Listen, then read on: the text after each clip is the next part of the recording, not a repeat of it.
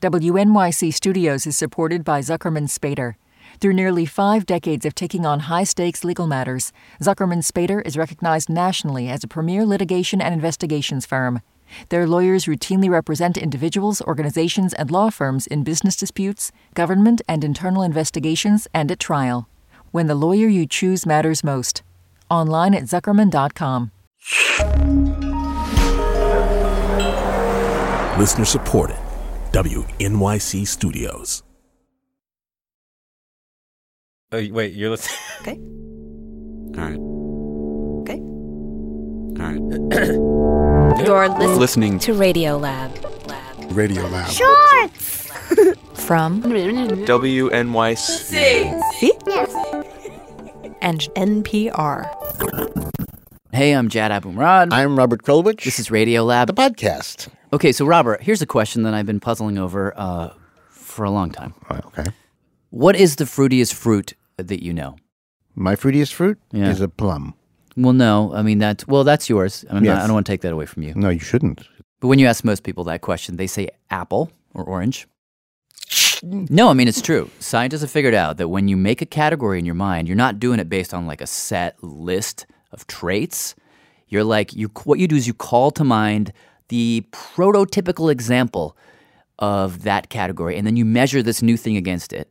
And for fruits, prototype is the gala apple, if you ask me, the red, shiny, waxy apple. You say there's somebody who's decided that an apple is the fruity fruit? They've done experiments. Oh, they've done experiments. They've done experiments. I bet you bananas outpoll apples for consumption. Maybe. But that's not what makes a fruitiest fruit a fruity fruit. It's more about like how well it represents the category. Okay. That's what it's about. Why are we talking about this, though? Well, because I've been wanting to explore this in story form Forever. But you never have a story, so it's like you never find a story. But I got one now. You did? What? It's not about fruit, though. What is it about? It's about this. That's what is it? What are you talking about? Let me explain. Hey.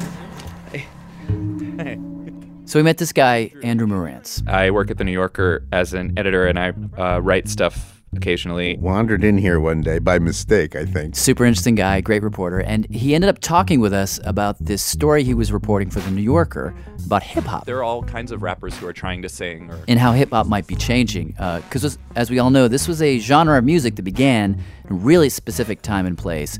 Bronx, 70s, Black and Latino kids. But it's since expanded so much that these inevitable questions pop up. You know, to really simplify it, the more white people come to the party, the more you kind of start going, okay, at what point is it's clearly okay if everyone in the room is black.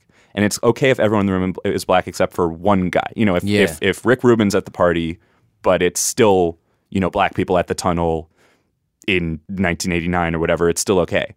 But at what point, okay, if it's 50% white, if it's 75% white, if all the people who own the record labels are white, if a majority of the popular rappers are white, like at what point? And that's just the racial thing. Yeah. Then there's also sonically the way it sounds. There's the way the production is kind of merged with other forms of music. So then all of a sudden you're at a point where you get the sense that there's somehow inherently that there's something being replaced or taken over. Mm-hmm. You start to have this dilemma. Which is, you know, who owns the music now? And the dilemma is obviously heightened by the fact that everyone knew this was coming. Like, there's never been a form of American popular music, as far as I know, that wasn't invented by black people and co-opted by white people. And Andrew, in his piece, and in this story, focuses on a guy who sits right at the heart of that dilemma. One of the most influential DJs in hip-hop today. Peter Rosenberg, is that his name? Yeah. So tell me how you came to him. I mean, the first thing was Hot 97, the most important hip-hop radio station in the world. Listening to Hot 97 because I like rap and I want to know what is popular. Mm-hmm. And I was listening and I heard this guy who they kept calling Rosenberg. And I was like, is that Rosenberg? Is that like Whoopi Goldberg Rosenberg? Like, what does that mean? And then I looked him up and I was like, no, it's just a guy named Peter Rosenberg. 1 2 1 2 1 2 1 2. I mean, listen, doing NPR is already pretty soft. You know what I'm saying? He actually works just down the block from us. Is this going to hurt your cred in some sense? I know, possibly. So he's a guy born in 1979. He grew up in... I grew up in Chevy Chase, Maryland. Is that Chevy with a CH? Yes, it is. And Peter says when he was about 9, his brother... My brother's name is Nick Rosenberg. His brother started staying up late and making tapes. DJ Red Alert, Marley Marl. He would start taping those guys on the radio. At that point, 1987, 98, and here in New York, they were the only two people playing hip-hop, and it was late at night. And at the time, I didn't consider myself a music person. I was only 8, but I really was like, oh, music's okay, but I'm just obsessed with sports. And then at some point, I was like, oh, no. I love this. It was punk, it was rebellious, it was interesting, it was just cool. You know, now, to be honest, it's almost cliched when people say that, like, who would ever guess you'd be into hip-hop? I'm like, I don't know. I would, because I know a million white kids who are into hip-hop. At that time, though, it was not common. It was very much something that was a badge of honor for both of us, that we really, really loved it. And I was extra cool because I was super young. I remember one day, here's a great thing, I traded Javon my Poison tape.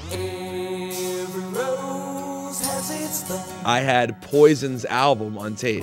Every Rose Has a Thorn album. I traded that Poison tape for his Biz Markie tape. I was like, this is the best trade ever. It was Biz is Going Off. Like, it's a classic album. And then at some point, my dad went out. He was coming home from work one day, and he said he stopped at Nobody Beats the Wiz. He asked the guy behind the counter what, like, the good rap albums were. And the kid actually gave him a pretty good recommendation, and he bought me a tape called Girls I Got 'Em Locked by Super Lover C and Casanova Rudd. What a father you have. I know. I'm still your entertainer, causing you to get down. Bust a soup and rocket pump without doing the James Brown. So my knowledge base was always very high, very early. I had some friends in elementary school, and we would talk about rap a little bit, but quickly I exceeded them. And then I got to high school, and I really took seriously being the rap guy. When I heard the passion in Public Enemy, like, that resonated with me. Like, I think NWA scared me.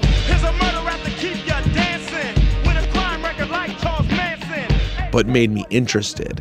I just thought, this is I was like, yo, these guys are killing people. Like, this is really happening. Like, Was it really happening, or were you going to the movies in song form? I was going to the movies, but to me, I didn't know the line.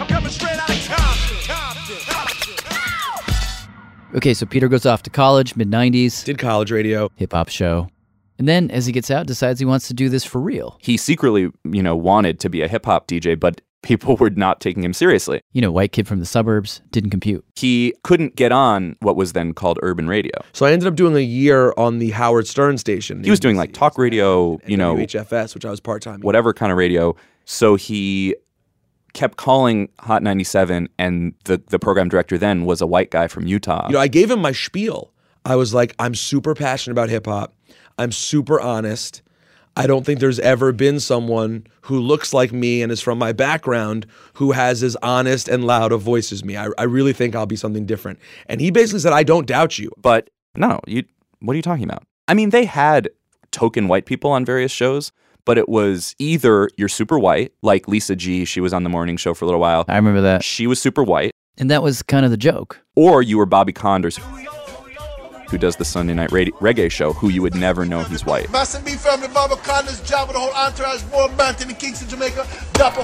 Because he just talks like he's Jamaican, and he only plays Jamaican music, he only hangs out with Jamaican people. So you had to be one of those two things. Where you denied your whiteness, or you just were like, I'm gonna be the butt of the joke. White bosses have often been like, you're really talented, but I don't know, would people really like you? Like, they talk to me the way we're talking right now and think, if I'm able to relate to you this way, why would our audience relate to you? If I say yes, then why would my audience say yes with me? Because they assume their audience is so different than them. Which might have been true for a while. And then 2007, Ebro Darden took over. Ebro Darden in the building. What's up, man? How you doing, sir? I'm doing great, man. This is him on air, Ebro. A half black, half Jewish guy from Oakland, and he got it. that hip-hop had changed. It's no longer so small and simple and provincial that we can go on pretending this is only a Black and Latino thing. So when Peter came to the station and gave him the pitch, hey, I'm PMD. Which was my old name back then. Because I'm P for Peter and MD for Maryland. You can call me PMD. And Ebro was like, no, you're Rosenberg. Ebro gave me my parents' name, more or less. He was like, the hook is that's your name. Hot 97, Peter Rosenberg, Summer Jam 2007. There's a video on YouTube of, it's called, I think, Peter Rosenberg does Summer Jam 2007.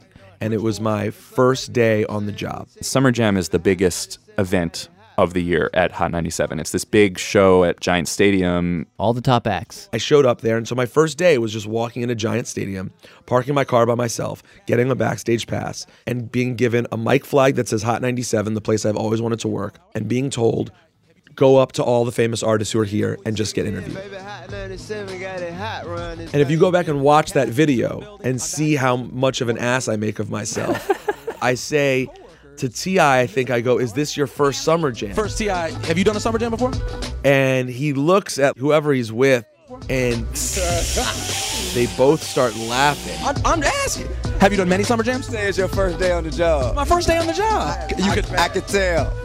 And I cannot believe in retrospect I survived this day. Cypher Sounds and Rosenberg Show with K-Fox on Hot 97. Not only survived, he became the host of 2 shows on Hot 97, a late-night underground show and also the big weekday morning show. And Rosenberg's brand is all about realness. The realness. His segment in the morning is called The Realness. His late-night show, Sunday night to Monday morning, Real Late with Peter Rosenberg. is called Real Late with Peter Rosenberg. It's all real, real, real. It's gonna be real. Really real. Is it real? Because that's the central question. Can I be a real hip-hop guy even though I'm Peter Rosenberg from suburban Maryland? Well, I think you're raising an interesting point. Most outsiders rarely become insiders. But Peter says the key to understanding him is that he's kind of both. Like, on the one hand, he is this suburban white kid from Maryland. He doesn't pretend to be anything but. But on the other hand, I mean, a big part of Rosenberg's job is to go to shows and blogs and get tapes from people and find the new thing. So he has a stable of like 20 or 30 underground artists who are making tapes and, trying to pass around beats. And what's more insidery than that? Plus, he is like a purist. I've always liked, there's a certain pure form of hip-hop. And because in the kind of rap nerd community, they talk about certain things that are like lyrics and listening for the metaphors and the intricacies of the music. They talk about boom bap beats. Skilled in the trade of that old boom bap. Big sounding, drum-wise. Boom bap, like a kick, snare, kicks and hi-hat. Boom bap, original rap. It's just a feeling of sound, of energy. This is Ali. Ali Shaheed Muhammad. A Tribe Called Quest. We call him up because he is the DJ and producer for A Tribe Called Quest. And for Peter, Tribe, they're the prototype. I was obsessed with them. They are, like that shiny red apple. They defined the category. And in fact, I guess up until my wedding weekend. Best weekend of his life, he says, or I guess now it would be his second best, was when I was 14. And he went to a Tribe show. It was everything I ever dreamed a hip-hop concert experience would be. He says he spent the whole time at the front of the stage waving this hat around that said Dogs. DAWGS. Because one of the lead rappers was named Phife Dawg. And I held up my Dogs hat so much at the concert that eventually Phife, the Phife Dawg, acknowledged me the same way I would do now if I was hosting and someone kept doing it. He just gave me the hand like, I got it. You can put the hat down now. This was a weird moment for hip-hop, not just for Peter, but for hip-hop in general, like the early 90s. This was a moment when you had stations like Hot 97 converting to all hip-hop formats, playing, NWA, Public Enemy, Tribe Called Quest, groups, that were suddenly attracting loads of white suburban fans. And yet, if you listen to their lyrics, listen up, everybody, the bottom line. Some of them at least, they were about stuff those fans could have never experienced. Struggle, depression, lack of opportunities in the ghettos. The fact that you have young black teenagers who are living in a society where they're told that they will never amount to anything and that their lives have no value, no worth. that to me becomes the angst and the frustration and the rage, which is the embodiment of the music. I wanted to be a part of black culture. Like I felt, I've always been very interested in loving things that required defense. And hip-hop is definitely that. From the beginning, it was initially shunned by black radio because it was thought to be indecent. Then you had the whole Tipper Gore thing. I love things like that. I don't know why. And I think I do always see hip-hop in that sort of light, in the way that it needs defense. Can we talk about your fracas with Nicki Minaj? Of course. That's my paragraph, too. If God forbid I drop dead tomorrow. It's Peter Rosenberg on Hot 97, blah, blah, blah. Next paragraph. In 2012... Nicki Minaj is this rapper from Queens, hugely talented rapper. Oh, wait, she's not the one on American Idol, Yeah. is she? Oh, okay. Now I have a face for the name. Okay. And she kind of blew everyone away on this Kanye song called Monster. You know, she was with all these big rappers, and Jay-Z was on the song, and she blew everyone out of the water. First things first, I'll eat your brains. Then I'ma start rocking gold teeth and fangs. Cause that's what I'm make a monster do. Hairdresser from Milan, that's the... I thought she was really good. I thought she was a natural and beautiful. Like, I thought she was the total package. Wait, I'm the rookie? But my In fact, the year before it all happened, 2011. I pulled her aside at Summer Jam and I said, hey, I think you could be the greatest female artist of all time, the greatest female rap artist of all time. Wow. And I just want you to know that in thinking that, I'm going to hold you to a high standard. So I probably will say things about you. You said all of that? Yeah, in a really quick moment, too. It was really brief. She probably wouldn't even remember it, but it happened. I would remember that if someone said that. And I said, I think you could be the greatest.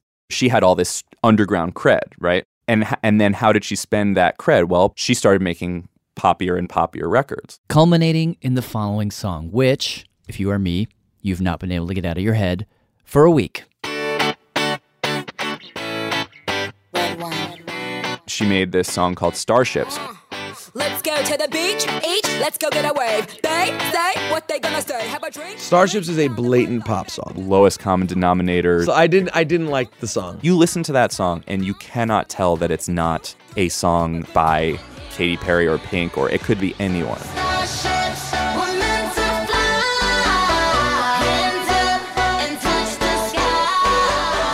So all of a sudden, who is the underground cred cop? Cypher Sounds and Rosenberg Show. But Peter Rosenberg. Sometimes I gotta keep it real. Can I, though, for a second? Several mornings for his segment called The Realness, he would get on there and play a clip of Starships. Check out this hip-hop.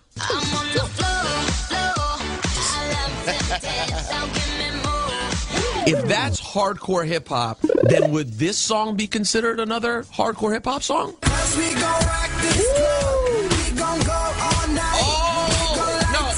No, stop it. That's not fair. That's not fair. Maybe she's just... There is a real question being asked at the center of this, which is, what is this music?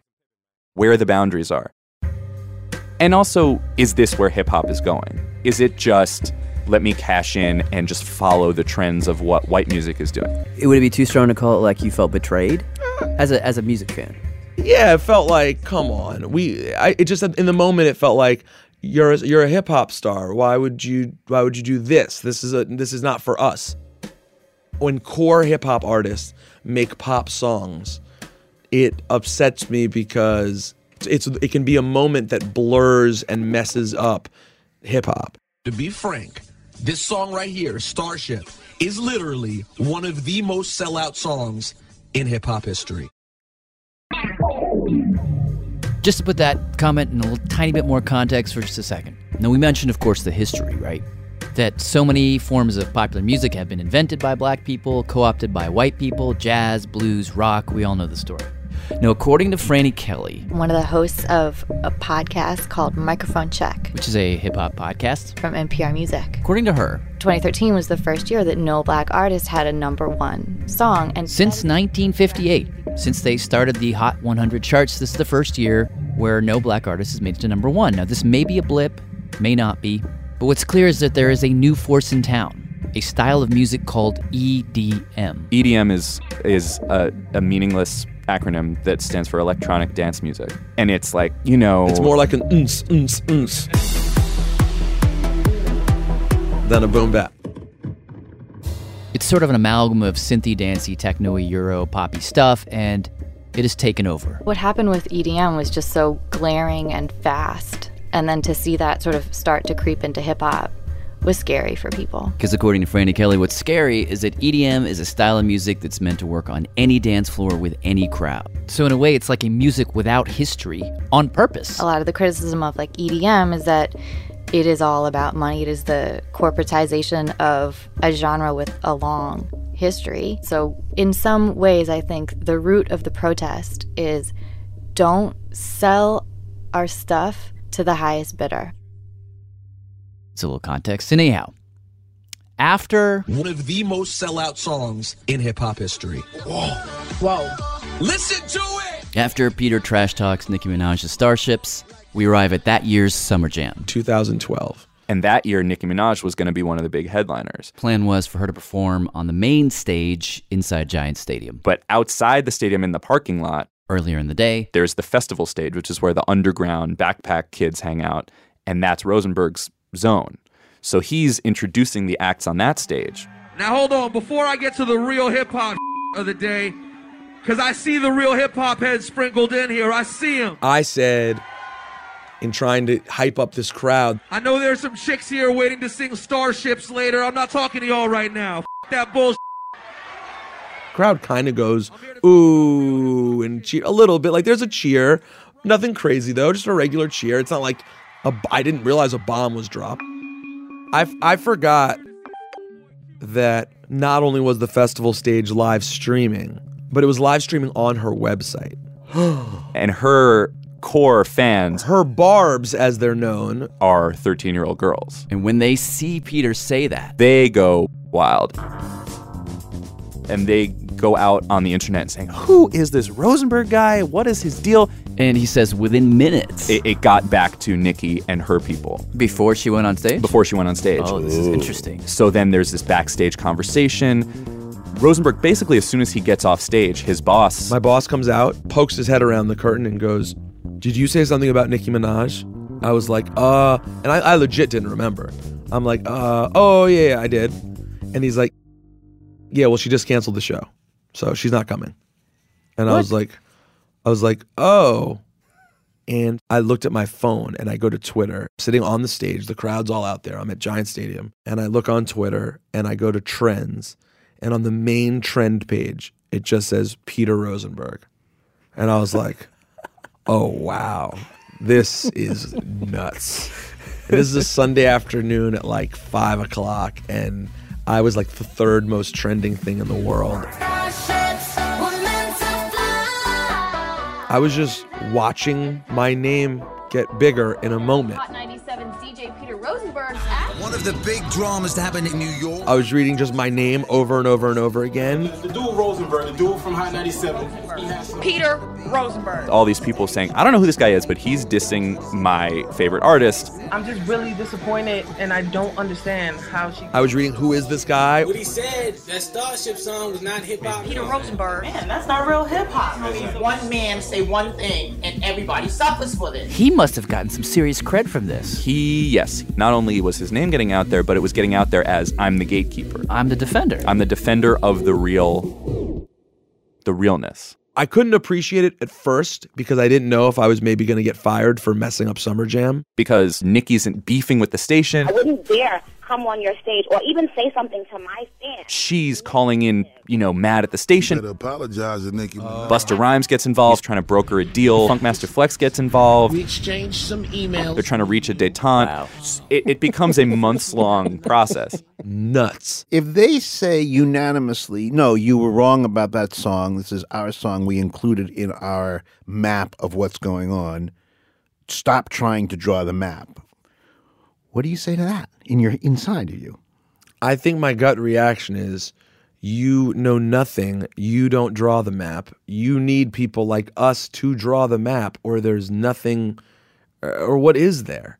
If we don't get to determine certain things, who does? We should leave that to the crazed 13-year-olds who may not even like this artist in 2 years? As a woman hearing that, It's Franny Kelly again. this idea that young girls will hear Starships and say, oh, that's hip hop. That's what I want to hear. That's what I'm going to judge everything against is wildly unfair to the intelligence of young girls. Franny says they can figure out the difference between hip hop and pop. They don't need help. It's insulting. And furthermore, When he chose Starships to single out, it felt revealing of another layer to this debate that people weren't saying out loud. which is that when people refer to things as, quote, real hip hop, that's usually code for aggressive, street, masculine. Authentic. Whereas when they say pop, that's usually code for feminine, which is a perversion of the music, period. And so there is this idea that, you know, people make songs for the ladies, which implies that all the rest of them are songs that we can't hear or, God forbid, understand. Okay, so all of this was swirling around, months go by. And then fast forward to the week before the next Summer Jam. This is 2014? 2013, I mean? 2013, yeah. The feud is still going. At this point, it's a year later. But according to Andrew, Nicki decides it's time to settle. Maybe because she wanted to perform at that year's Summer Jam. So Nicki Minaj sits down with radio station Hot 97 to clear the air with DJ Peter Rosenberg. she comes to the station before Summer Jam to make her piece. And they do this whole interview with Rosenberg, and Nicki Minaj and Ebro, the boss, is moderating. On the air? On the air. Rosenberg, so this is on you, sir. Where would you like this interview to go? I don't know. I'm excited. I'm excited to see Nicki because it's very odd to have someone that you don't know very well who's become like such a fixture in your life. Like, I've always wondered, I was always like, I wonder if Nicki knows that she's come up every day in my life for 350 days. Like, point that where Starships got played at my wedding, and it was like the biggest deal at my wedding was Starships playing at my wedding. After some opening remarks, Peter basically apologizes. I am sorry that things went as left as they did. I never had ill feelings about you as a human being, ever. Basically says, I have nothing against you as a person. Beyond my sort of distaste for that song. It's cool. It's water under the bridge. Do you mean that? Yeah. She then goes out of her way to apologize to her fans for skipping out on the gig. But, Then the gloves come off. you know what? Like, I get it. Like, that's what you do. I guess to me, I just don't know your resume. You know what I'm saying? So I never found you funny. I never found you entertaining. I never found you smart. I just found you annoying because, you know, I grew up in New York. I've grown up on Hot 97. Like, I know Angie and I know Flex and Mr. C and all these people. Whether they like me or whether or not we get along, I just know their resume. But like with you, I was just like, who are you? I don't recognize you as an authority on what's authentic. To me, you don't have enough of a resume to make those comments. Who are you to tell me what to do? What people don't understand is that when I was doing this, I took a lot of from people, from men. She was like, my whole career, there have just been random men who have like been in a position to stop me and tell me why I'm not good enough. I just dealt with a lot of stuff from guys. And here you are.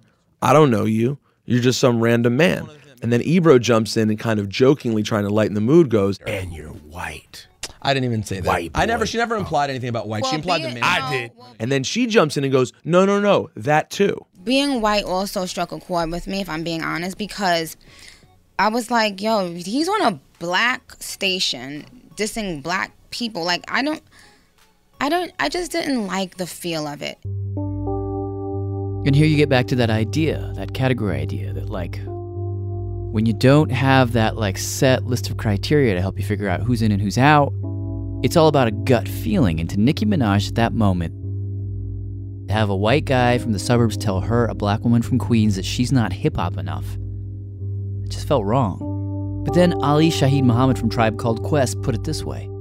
Maybe it feels wrong, but maybe this is actually evolution. 40 years into it, that's what it's supposed to be. At some point, we're all going to be so far removed from the origin that no one would then qualify, really. But if you're going to be the person to carry the torch, I guess, to be the gatekeeper, then at some point, what qualifies you? It's your heart. It's that feeling. You could be Bill Gates' kid and still understand the struggle enough to be like, yo, I'm riding with that. Yeah. And I want to fight for that. I was like, yo, he's on a black station dissing black people. Like, I just didn't like the feel of it. Who am I going to diss if not black people? I'm on a hip-hop station. I have to diss black people sometimes. If I diss white rappers... Absolutely not. You watch your mouth, sir. You only want me to go at Mac Miller? I mean, who am I going to go at? And Mac Lamore. And Mac We have plenty of artists now. I used to only diss white rappers, but as I've gotten further along, I felt I earned the right to diss all things I didn't like. Races, okay. I was like, So we was waiting on the block. Should have been waiting with the ratchets, nigga. I was like, I don't know who way did Nicki have out here. Rosenberg to this day takes credit for her saying, my next project is going to be a hardcore hip-hop album. When her album's awesome, you will see me take lots of credit for it. Absolutely. She called me the other day, and I was half asleep. And she's like, hello? I know you're thinking, why is this bitch calling me?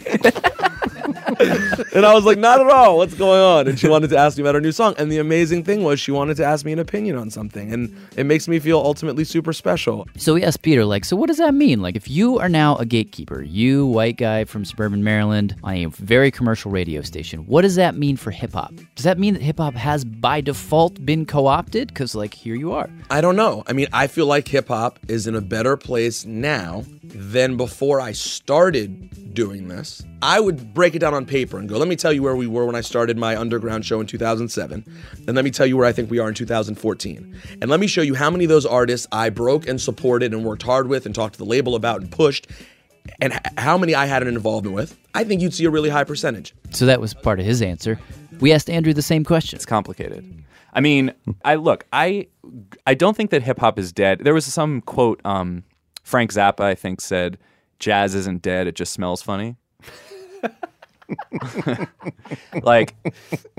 I don't think hip-hop is... wonderful. Yeah. I mean, that should be our title. Hip-hop isn't dead, it just smells funny. But I think hip-hop isn't dead, it just smells funny. It always smells a little funky.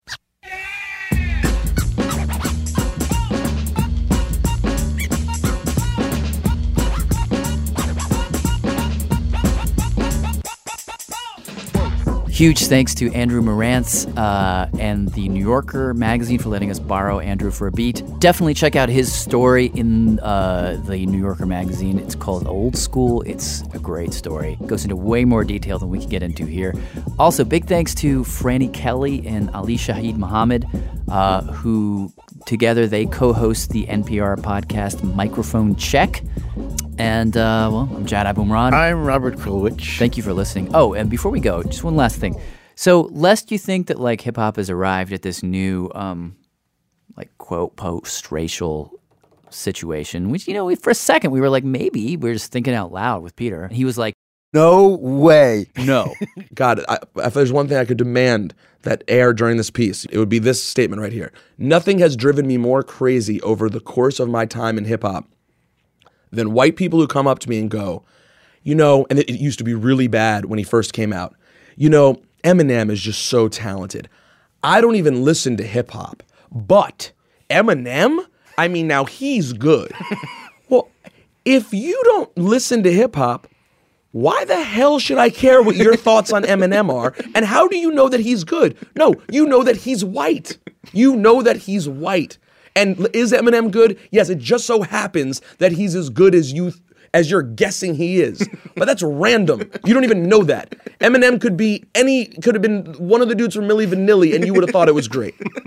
And that drives me nuts. And so anytime I think about, we're post-racial, just look at what Eminem concerts look like and what the sales look like, and you can be instantly reminded that even though Eminem has no experience that average suburban white America could ever identify with.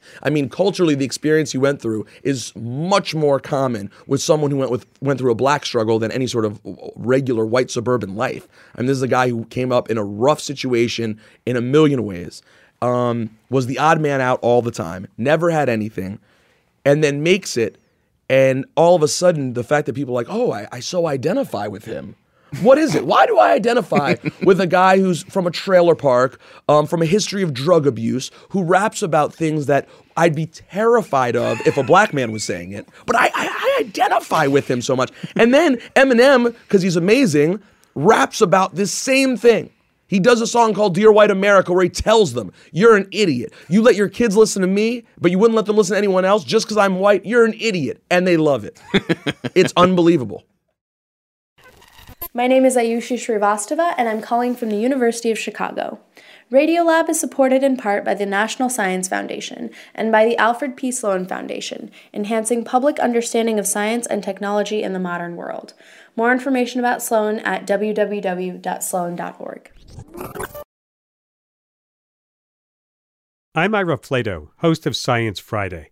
For over 30 years, our team has been reporting high-quality news about science, technology, and medicine. News you won't get anywhere else. And now that political news is 24/7, our audience is turning to us to know about the really important stuff in their lives. Cancer, climate change, genetic engineering, childhood diseases. Our sponsors know the value of science and health news. For more sponsorship information, visit sponsorship.wnyc.org.